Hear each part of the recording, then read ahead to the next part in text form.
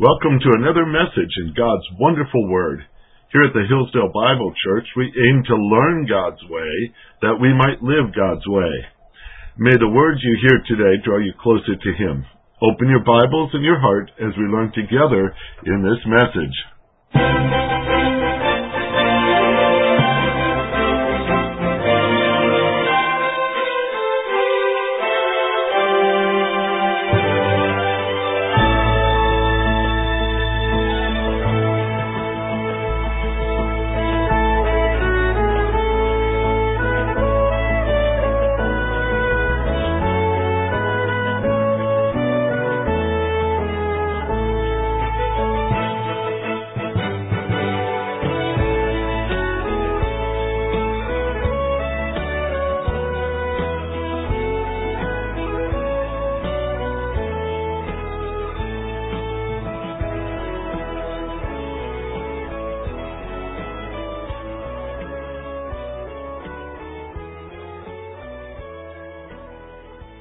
We have spent most of this month, we have spent on this topic from Psalm 103, the great mercy of God. Buckets, there's my bucket. Buckets and buckets of God's mercy to us.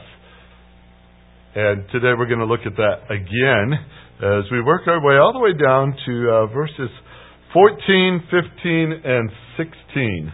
If you want to catch up on these other messages, they are all on the website. You can pull them up. They've been morning and evening for several weeks, and some of those who attend in the morning and not in the evening, or maybe you've been away because of other things, they're all available for you. So we've made it down to verse 14 through 16. Let me read it for you, and then we'll have a word of prayer and get started here. Verse 14, "For He Himself knows our frame. He is mindful that we are but dust. As for man, his days are like grass. As a flower in the field, so he flourishes. When the wind has passed over it, it is no more, and its place acknowledges it no longer."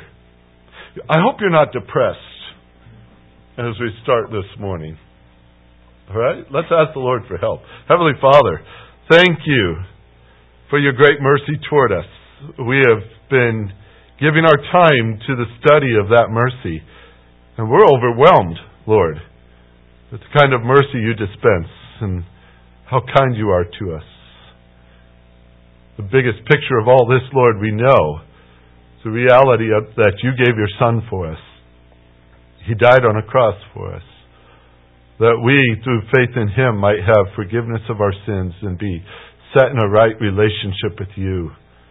You have showered upon us that mercy, and we thank you, Lord, for it. Today, as we look again at your word, challenge us with it, Lord, and open our eyes again to the greatness of your mercy toward us. And perhaps if somebody here is among us who does not know you today, may they know you, come to know you through the word that you will declare. Lord, challenge us thoroughly and change hearts, we pray in Jesus' name. Amen. Today, you'll see in your bulletin, the topic is the present condition of mercy. The present condition. It's not a happy scene to start with, as you have just heard the words that I've read and saw them, if you followed along in your Bibles. When we talk about the present condition, we look at where we are right now, who we are, what we are, and it's going to talk about our frame. It mentions that in the very first verse 14, our frame. What we are made of. What we are made of. It tells us what we are made of in verse 14 at the very end. What is that? Dust. Dust. We have something like that in Oklahoma, don't we? A little bit of dust here and there. We're familiar with the concept. Dirt, as some people might call it, just simply, we are dirt. Now, some would like to think that they're a greater kind of dirt than other people. And they think, well, I'm a better dirt. You know what does make better dirt? The fertilizer you put into it, right? And some people they think pretty highly of themselves. When years ago when we lived in Indiana, Kay's dad had one of the best gardens in LaPorte County, Indiana. It was, matter of fact, it was such a garden that people would stop on the road to look at it because of the nature. He could throw seeds out there, and I exaggerate a bit, but the next day they're full bloom and just enormous. The dirt was rich as can be. It was just hard to describe. It was incomparable, and how he did that, I don't know, but he spent every day out there working that soil. He did it constantly. And I know we lived 2 hours away, and we would go there with empty buckets and fill them with his dirt and take them back to our house and put in our flower beds and things, just trying to duplicate what he was able to produce. Some people like to be considered better dirt than other people. But the reality is, we start this little text is that we are dust. Hold your place here and go back to Genesis chapter 2 for a minute. I want you to see this, not just hear it, but see this. In Genesis chapter 2, in verse number 7. Genesis 2, verse 7. It goes back to the day when God is creating. And it says here in verse number 7, "Then the Lord God formed man of a tadpole." Oh, it doesn't say that? No, I must have a different translation. No. The Lord God formed man out of some sort of single creature cell thing that he found just randomly floating in some ooze somewhere. And it doesn't have that either. You don't even have the word monkey in there, do you? Nothing like that? What does it say? Dust. He reached down and he scooped up a handful of dust. That's what it says, right? Scooped up a handful of dust. And from that dust he did what? He formed man, right? He formed man. He formed man of the dust of the ground and breathed into his nostrils the breath of life. Man became a living being. You ever feel in the morning when you wake up like dirt? You ever say that? Very accurate. Very accurate. In this picture, he formed man from the dust of the ground. And when he made that man, now we stand on it so many thousands of years later, literally thousands of years later, we stand back on this and we look at it and we say, all we've known, and our cemeteries show it, and our newspapers show it, and all, it's just life and death, life and death, life and death, life and death. That's what we've seen for all these centuries. We've seen life and death, but that's not the way God started when He formed man. Now, I know and you know that God knows everything. The end from the beginning, so there were no surprises in what transpired in chapter 3 and how man sinned and all that.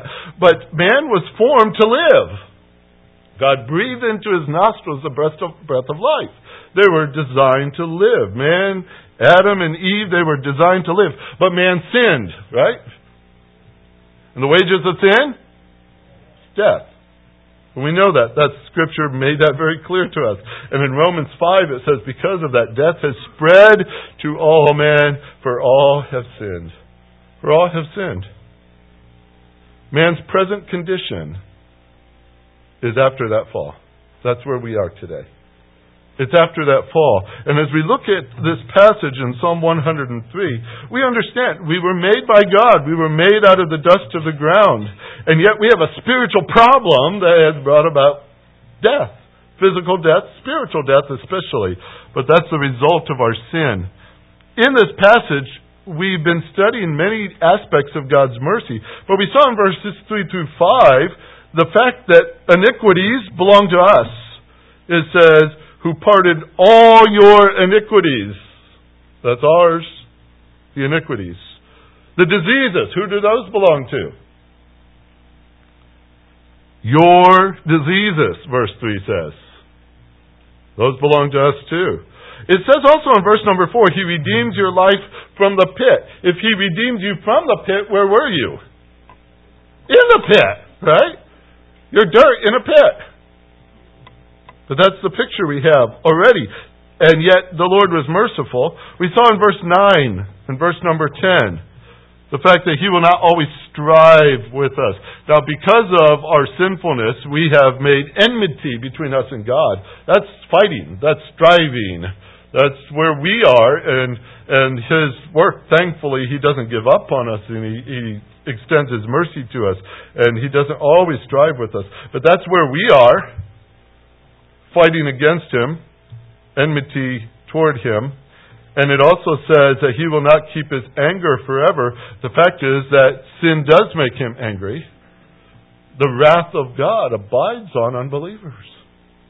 I don't know how you define wrath, but it's not a good thing. It's the anger of God.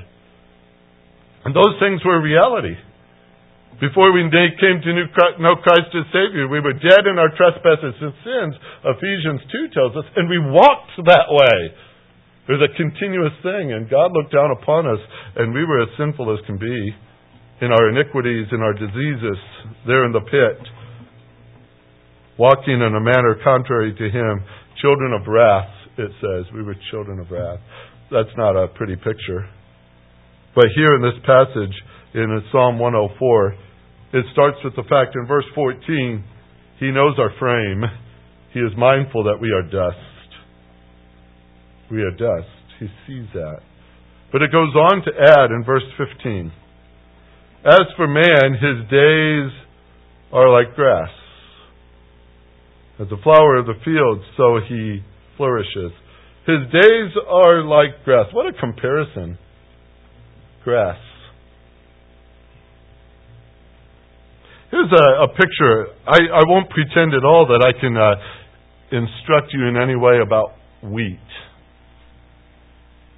I look at it, I watch you plant it, and then I watch you harvest it, and that's pretty exciting to see those things, especially on those good years, right? That's exciting. But what's true of a wheat plant is true of many plants, in that they start with seed. The seed is sown, it's put into the ground, and it does that thing that suddenly produces life in its seed that breaks out into a tiny little sprout, pops up out of the soil, and we get all excited because we see that small green haze look to the top of the dirt. We start to say, it's coming up.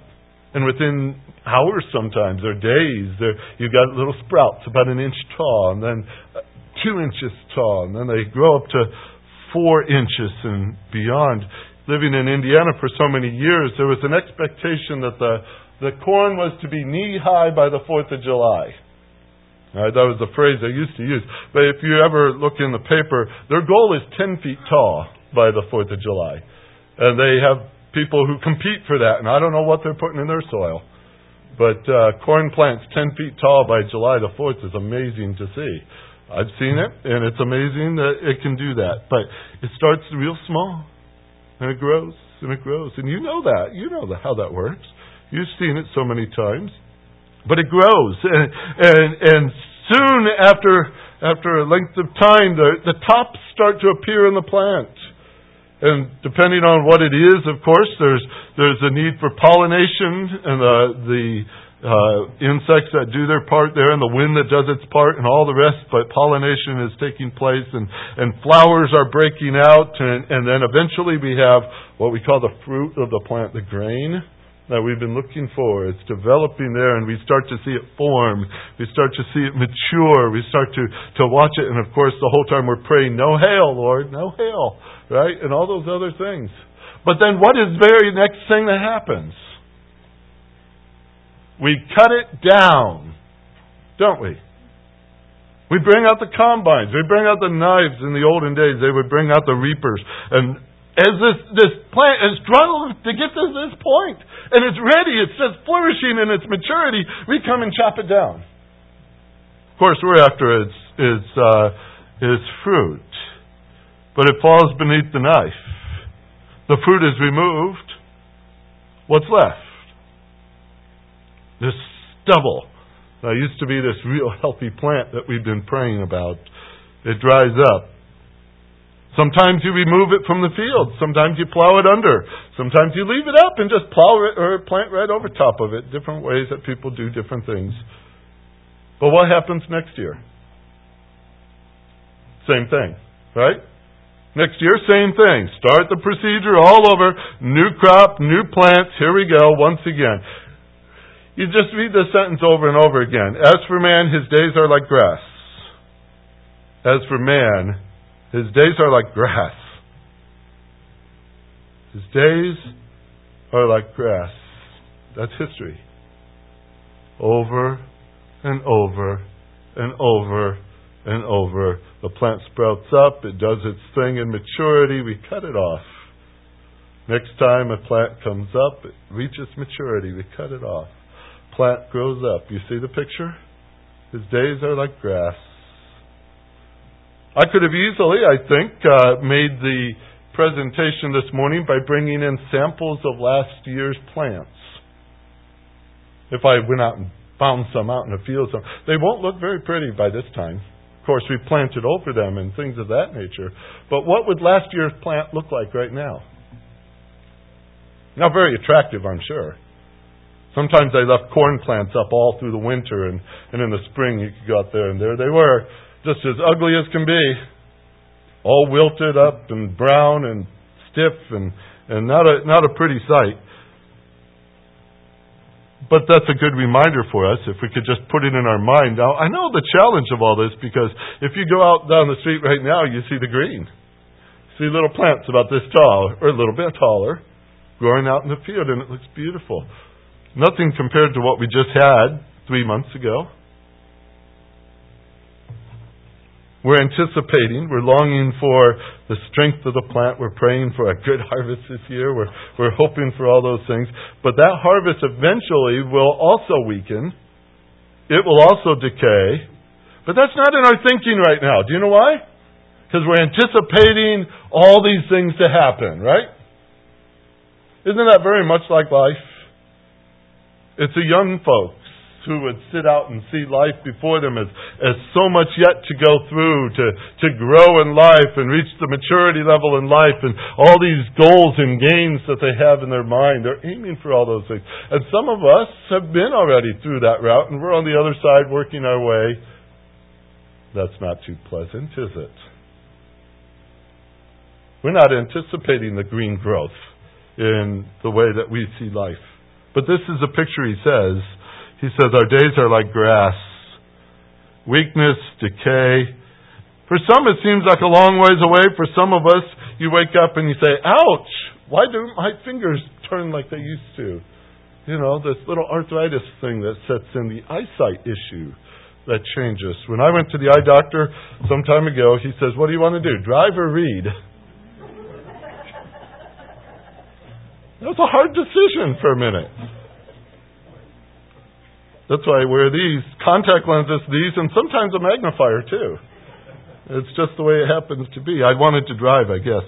We get warning signs that our bodies are changing. We know that's reality. We've seen it enough, haven't we? Ecclesiastes chapter 12. When's the last time you read that for devotions? Remember your Creator in the days of your youth before, and then he starts the list of everything that's wearing out. I heard that in such a dramatic way, and I probably told some of you this before, a very dramatic way. There was a man in the very first church I served in Birmingham, Alabama. He was 99 years old. Here I am, a brand new pastor, 24. I felt like a little boy, with him sitting out there in the church, and sharp as can be, loved the Lord, mind as clear as a bell. They took away his driver's license at 94. When you go 15 down the highway, that's not a good thing. But he was still coming out to church every Sunday and all this. And then 3 months before his birthday, because he always talked about his birthday, he says, I can't wait to reach 100. That was his goal in life. And 3 months before, he fell and broke his hip. And it was pretty severe in the nature that his bones were so frail they couldn't do a thing. They put him in a nursing home, and he was as mad as a hornet. they threw him out of the nursing home. They finally found one that wanted to take him. It was sad to watch those scenes, but he was angry because his goal was 100 years old, and that just looked like, well, the history of that, some of you folks know, that was the end. Break a hip at that age, there's not much else to look forward to, and so he was mad. We went ahead, his family and me as the pastor and others in the church planned his 100th birthday party anyway. And the day that it came, they sent the grandkids down to the nursing home, picked him up, brought him out to the center we were at, and we had a birthday party. He sat in a wheelchair. You would think that he was completely drugged or something. He was unresponsive. He just didn't smile, didn't look at people, he didn't talk to people. He just sat there in that wheelchair. We're having a party all around him. It was his 100th birthday. Finally, his grandson, who had been talking on a portable mic like these, walked up to his grandfather. He says, "Grandpa, you want to say anything to us today? It's your birthday. It's 100 years. And he hands him that microphone. And you can hear it as he started. He says, "Remember your Creator in the days of your youth." And he quoted Ecclesiastes 12 all the way through. All the way through. And when he finished it, he stopped. He says, "It's true." That's all he said. 16 days later, we buried him. The Lord took him home. With a brand new body. We rejoice in that. But at the same time, that was such a dramatic moment. You didn't even want to breathe as he was quoting that passage, because there was a man who knew it. He lived it. He could, everything that was in that, you could see that he had known those words. He knew those words. He wanted his children to know their Creator too. And I knew that was on his heart. It was fascinating to listen to that. But here as we read this, our days are like grass. Our days are like grass. We see the fading that goes on here. We're familiar with this text. But here's what's interesting in this text. I know it says his days are like grass, but what's the next comparison in that same verse, verse 15? As the flowers of the what? Of the field. Now, think for a minute. The field.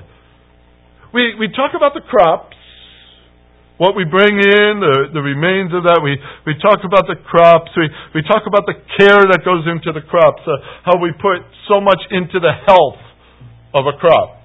With the fertilizers, with the weed killers, with all these things. The plans that we have, the expense of it all. The cost of the seed, the cost of the fuel, the cost of the machinery, the time that goes into... All you folks know that story very, very well.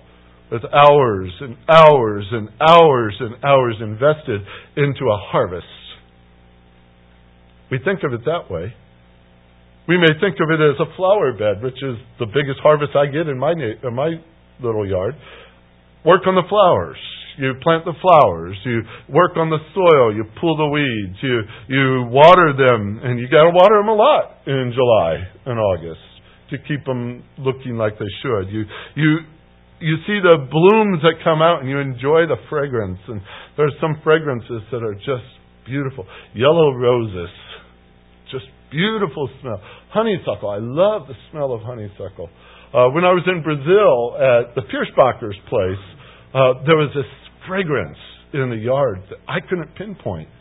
I didn't know where it was coming from, but it was something I'd never smelled that before. And I thought, what is that? It was the sweetest, most, I don't know, beautiful smell I'd ever smelled. And I'm walking around, and they're thinking, what?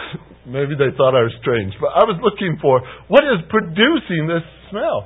And I worked my way over to the driveway, and there was a tangerine tree. And I was expecting a tangerine tree to smell like a tangerine, not the flower. Oh, it was just an awesome, incredible smell. The tangerine tree there. And I think, how much time we put into things that are beautiful, that produce, these kind of smells that give us a pleasure because we invested in the soil, we invested time, we invested money, we put all that into it. But he's not talking about your harvest, and he's not talking about your flower bed here. He's talking about what many people call the weed. the flower that just kind of randomly grows out in the field. Some of those things we want to remove because they're going to mess up the harvest. But you've seen them grow along the side of the road. You've seen them grow up inside the crop from time to time. Do you know what's true of that weed, that flower of the field? It grows the same way as your wheat. It starts from the seed, and it sprouts up out of the ground, and it grows an inch, and it grows 2 inches, and then it's 4 inches, and then it's gotten your attention sometimes. But it grows up and it struggles through the time of rain or the time of wind or the time of heat, and it works its way up to maturity so it can pop out a beautiful flower or some sort of a seed so it can spread and pollinate and all those other things too. It does all the same thing.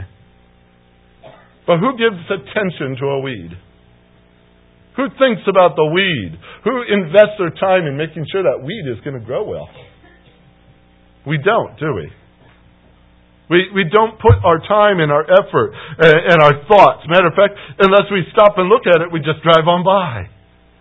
Unless we stop and consider it or pick them as we walk through the field because they're pretty little flowers. We rarely notice them and we don't think of their lives at all. It's just a weed. It's just a weed. As for man, he's like the flower of the field. Flower of the field. Just a simple little flower growing out there.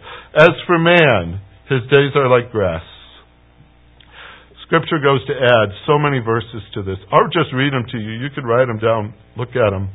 But I'll show you where it just spreads all over the pages. Psalm 37, verse 2. And they will wither quickly like the grass and fade like the green herb. Isaiah 40, verse 6. All flesh is grass, and all its loveliness is like the flower in the field. Job 14, 1 and 2. Man who is born of woman is short-lived and full of turmoil. Like a flower he comes forth and withers. He also flees like a shadow and does not remain. 1 Peter 1:24. For all flesh is like grass, and all its glory like the flower of grass. The grass withers and the flower falls off. James chapter 1, 10 and 11. And let the rich man glory in his humiliation, because like flowering grass he will pass away.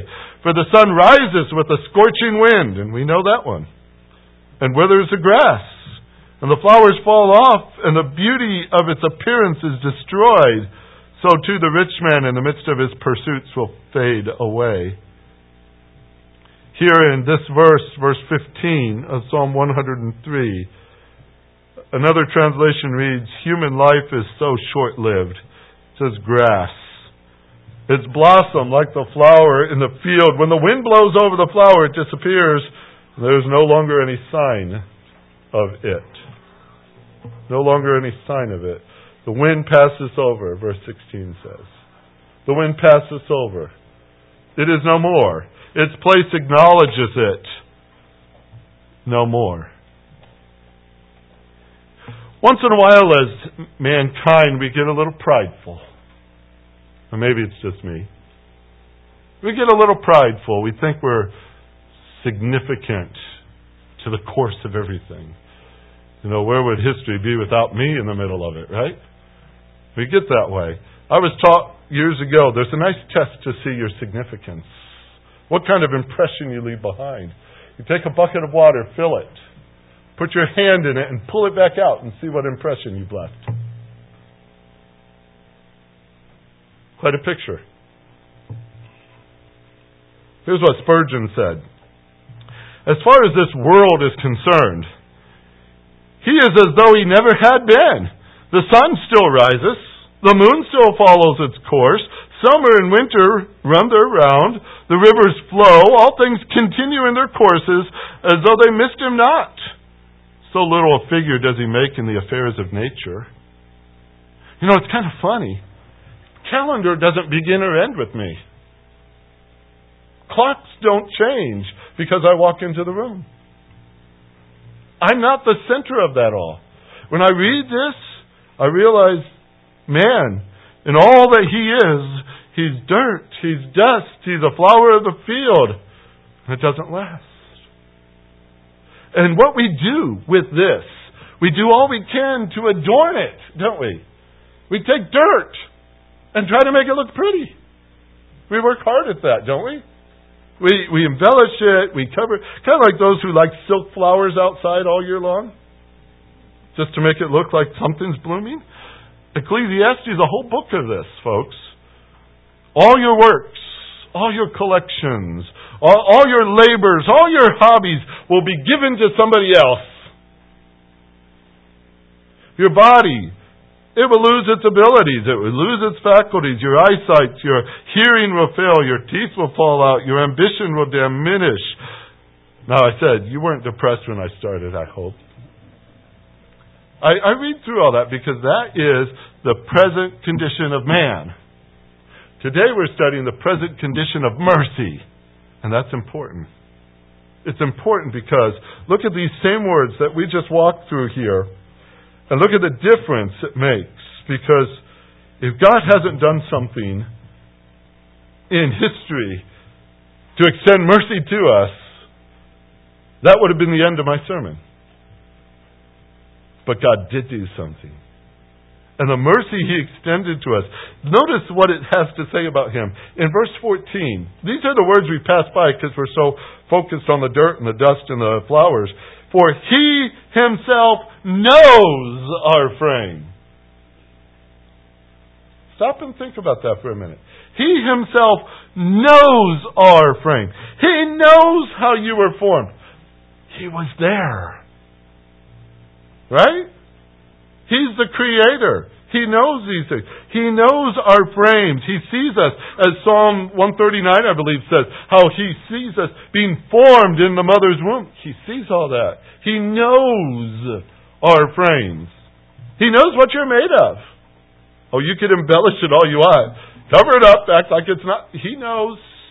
He already knows. He sees that. He knows. We try to inform God about what it's like. He already knows. He knows it. It's kind of like telling Henry Ford what a Model T is. He already knows. God knows. He's formed you. He's created you. He knows your frame. Matter of fact, what does Ephesians 2 say? Let's go over there so you see it. Ephesians 2 and verse number 10. This says an awful lot about it. Ephesians 2:10. For we are His workmanship. There's other translations represented out there. What's another word that you might have for workmanship? Masterpiece. Have you ever thought of yourself as that? We are His masterpiece. We are His workmanship. We are His workmanship. He knows what we are made of. And not only that, it says, created in Christ Jesus, notice, for good works, which God prepared beforehand so that we should walk in them. He not only knows what we're made of, He knows what we're made for, right? He knows all that. What we're made of and what we're made for. He knows that. He knows our make. He knows our build. He knows our constitution. He knows our temperament. He knows our infirmities. He knows our temptations. He knows how we perceive things because He can search everything about us. He knows, the text says. He knows. He knows. Now, here's something very fascinating to me in this passage of Psalm 103. He knows how utterly sinful we are. He knows, and yet He extends to us His mercy. If you saw something walking on the sidewalk in front of you that totally repulsed you, what's your first inclination? Step on it. Right? God looks down upon us. We deserve to be stepped on. And He looks at us with love and mercy. He knows you. Isn't that amazing? He knows you. He knows what you're made of. He knows that. And He extends mercy. He knows who we are. Matter of fact, it even goes further than that. It says in the same verse here, and He is mindful that we are dust. This is something He remembers. That's the Hebrew word for remembering. He chooses to remember. He knows it, and He remembers that we are but dust. He looks down upon us, and I don't know if He says that, but from His throne He could easily look down on me and say, hey, there's that dirt again. Look at Him, He's just walking around. He remembers, He remembers, He remembers.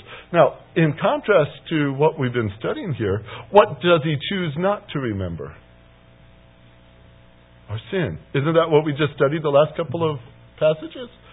He chooses not to remember our sin, but He does choose to remember that we are but dust.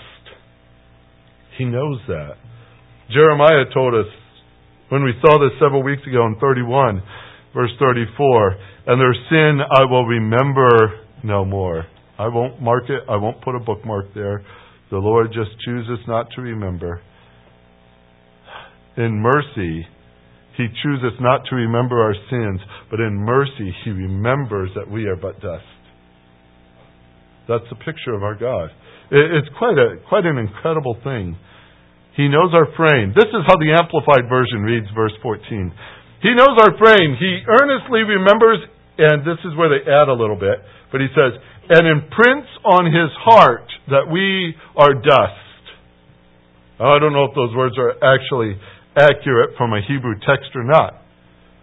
But that's the impression that this writer gets from the idea of remembering. God imprints it on his heart.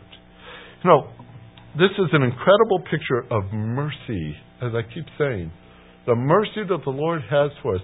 He knows exactly who you and I are. He knows our frame. He knows our sin. He knows that we're worthy of death.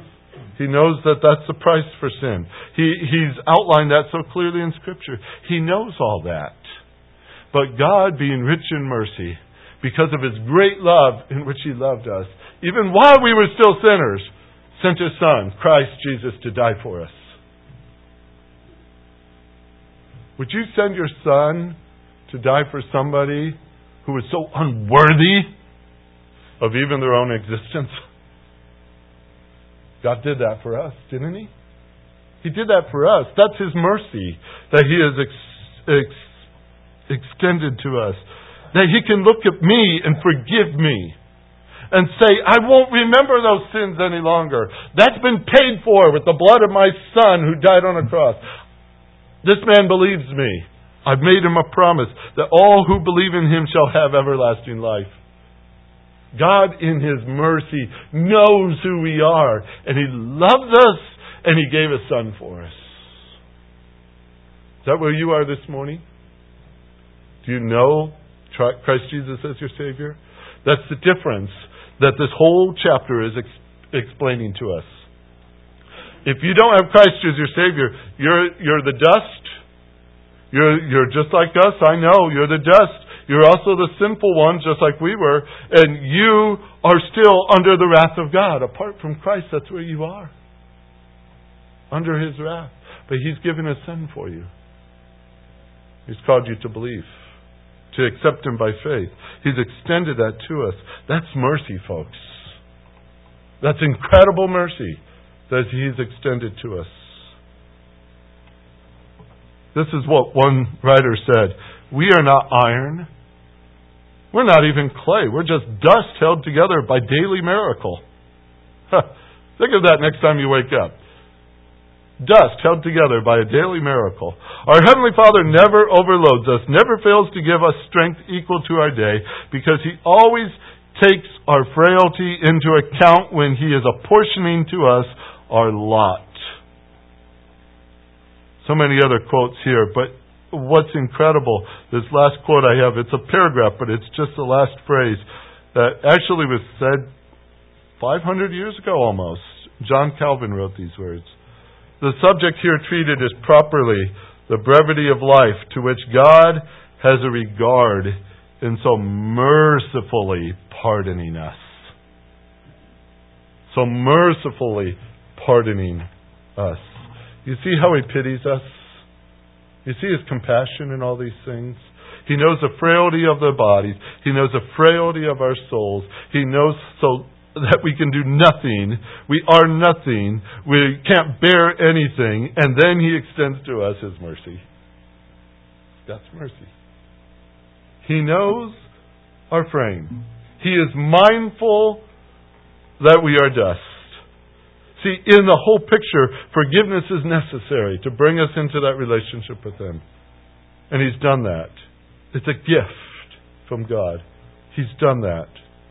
All that we are, and the temptations that assault us, and the lust that pounds at us, and the business that diverts us, and the weaknesses that are ours, we also have the Father's forgiveness. We have the Father's mercy. I don't know how else we can show the contrast any better than what Scripture has done. If you want to spend an afternoon in a good study, it's Isaiah 40. Isaiah 40, the whole chapter speaks of the strength and power of our God, the wisdom of our God, the ability of our God, the comfort of our God. And then He, right in the middle, says, oh, by the way, and you're just a piece of grass. Right in the contrast of all those great things about our God. And you know how it ends. About those who are weak, those who come to Him.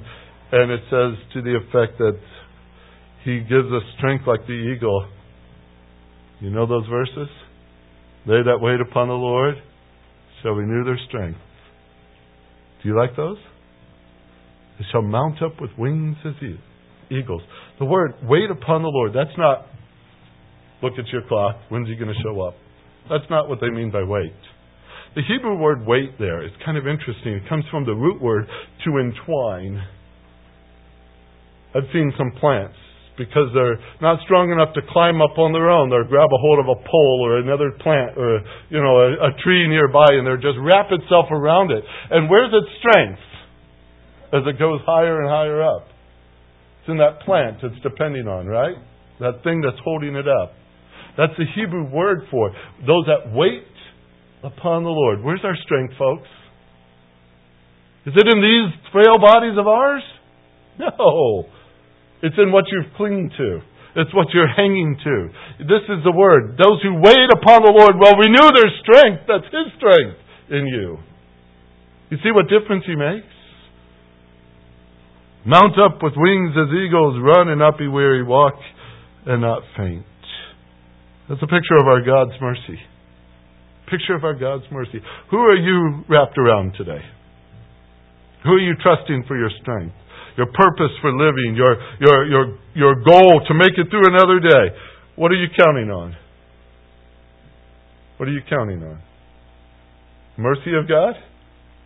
That's what our text is calling us to. Matter of fact, this is where we're going with it next. Verse 17. But from everlasting to everlasting, the Lord's mercy is on those who fear Him. Is that where you are? You trust Him? How long is He going to extend mercy to you? It never fades. It never stops. It's always there because He's always merciful, right? That's a great verse. We're coming on that one. But that's where it is when we talk about His mercy. Folks, let's not trust in ourselves or what we can do or what strength we think we have or what adornment we put on to make it look like we have it. Let's not do that. Let's trust in the Lord, the Father of mercies, right? Let's trust in Him and walk with Him, for that's where our strength lies. That's where the mercy is. We're called to rejoice. That's what this whole psalm says. It says, bless the Lord, O my soul, and all that is within me. Bless His holy name. Bless the Lord, O my soul, and forget none of His benefits. I love this passage. So I could talk to you this morning. You might be a petunia or a rose or a thistle. We used to have these things we called stinkweeds. I don't know what you might call yourself. You know what kind you are, but do you know what kind of God He is? Do you know of His mercy? Have you received His pardon? This is a God rich in mercy. Have you received the gift He's given to you, the Lord Jesus Christ? That's what it comes down to. As we go into prayer this morning, if you don't know Christ as Savior, call upon Him. Scripture says those who call upon the name of the Lord will be saved. Trust in Him.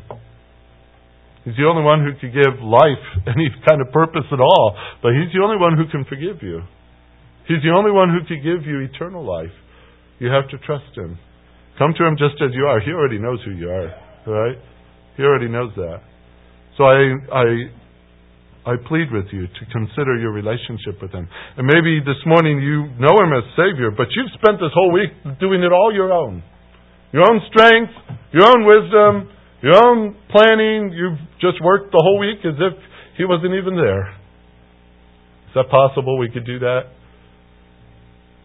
You haven't considered how dependent you are. I haven't considered how dependent I am on Him for every breath that I breathe. Why don't we talk to Him for a little while? Let's have a word of prayer. Heavenly Father, You are mindful of every single person in this room. You know us. You know us. There might be relationships here that need Your attention this morning, for You're the only one who can change a heart. There's somebody here who needs to know Christ as Savior. Draw them to Yourself, Lord. It's only Your Spirit who can change from the inside out. I pray that You might challenge their hearts right now with the simple gospel message that Jesus Christ died for their sins, and through faith in Him they could have eternal life right now. May they talk to You about that. Lord, for the rest of us, we have busy schedules, we know. Sometimes we let our schedule dictate our lives. We let that dominate our thinking. We forget who we are. And at times we forget who You are too. This passage brings it all into a clear focus for us. And we needed it. Thank You for Your mercy in even telling us so.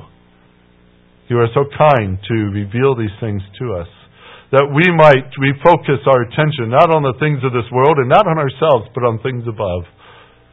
That we may set our focus and our values and our purpose and our plans on You and You alone. That we may walk in that mercy You have extended to us, realizing every single moment is a gift from Your hand. And especially as we know Christ as Savior, thank You, Lord. We have eternal life in Him. And that You will never take from us because of Your mercy. Thank You for that mercy today. Thank You for the buckets and buckets of mercy You poured upon us. You are so rich in it and so generous with it. And we are grateful recipients today. Thank You for what You've done. In Jesus' name, amen.